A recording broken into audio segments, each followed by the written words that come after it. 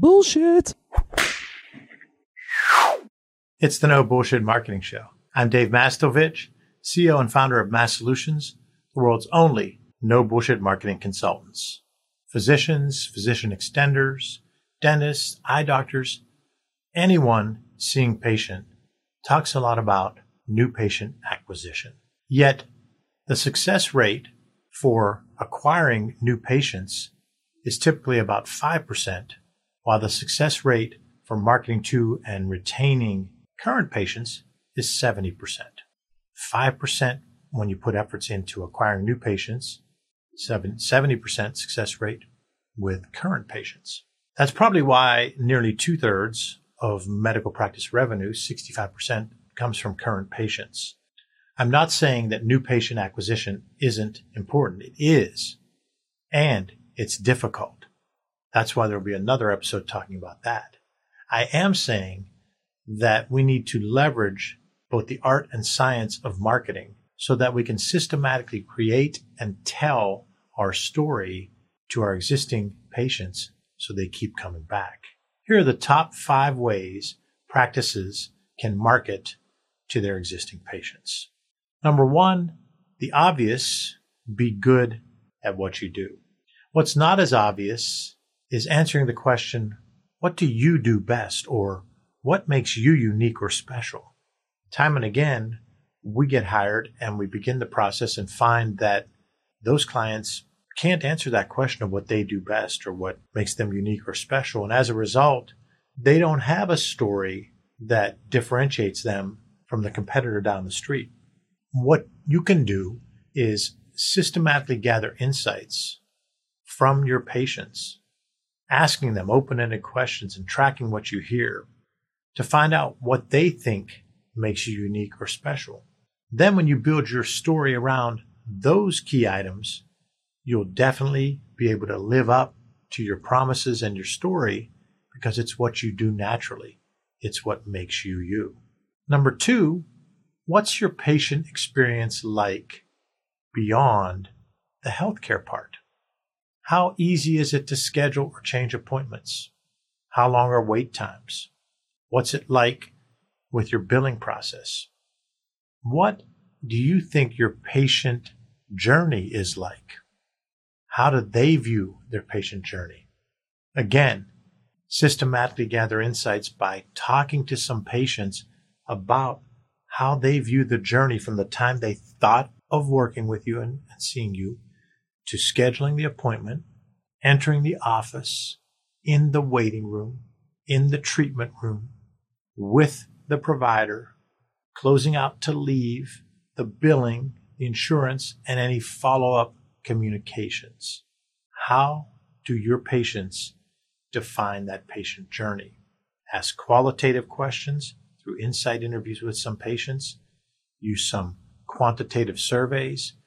Strategize with your team. Map out that patient journey as they see it. And then you're able to build a story around that part, the patient journey beyond the healthcare. So the first step was to clearly define what makes you unique by hearing from your patients and then tell that story. The second step is map out your patient journey for each of your patients and how they perceive you and see where you are making that journey exceptional and highly customized and customer service oriented. That's the second. Number 3, be their go-to health and wellness resource in your area of expertise. What you want to do is have tips, information, resources available to them on your website, through your email campaigns, and with your handouts that talk about how if they practice health and wellness within your space, what you do, and combine that with the actual healthcare that you provide, it's going to improve their quality of life and the quality of life of their loved ones. You want to be their go-to on health and wellness information related to your space.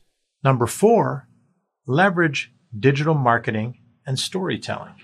What we found is many medical practices lump all that stuff together and just call it digital marketing, when the first step on this is to really break that out into digital storytelling and digital patient retention and acquisition.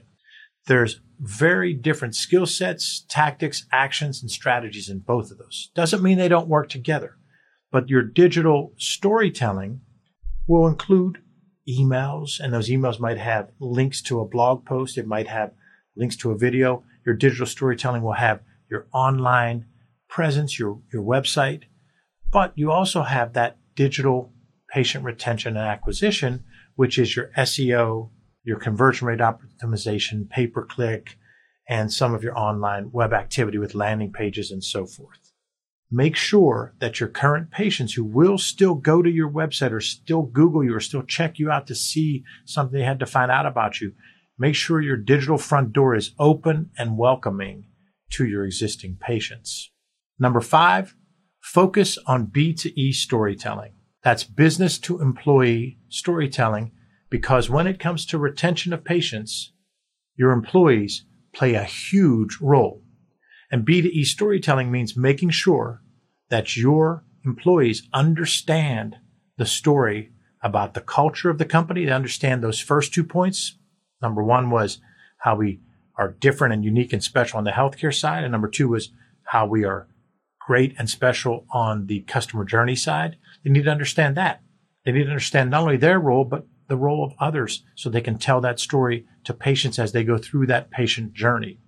So by leveraging B2E storytelling, business to employee storytelling, you make your employees de facto members of your marketing team. They're de facto members of your storytelling team, and they're able to keep those patients happy, satisfied, and up to date so that those patients can become even more loyal.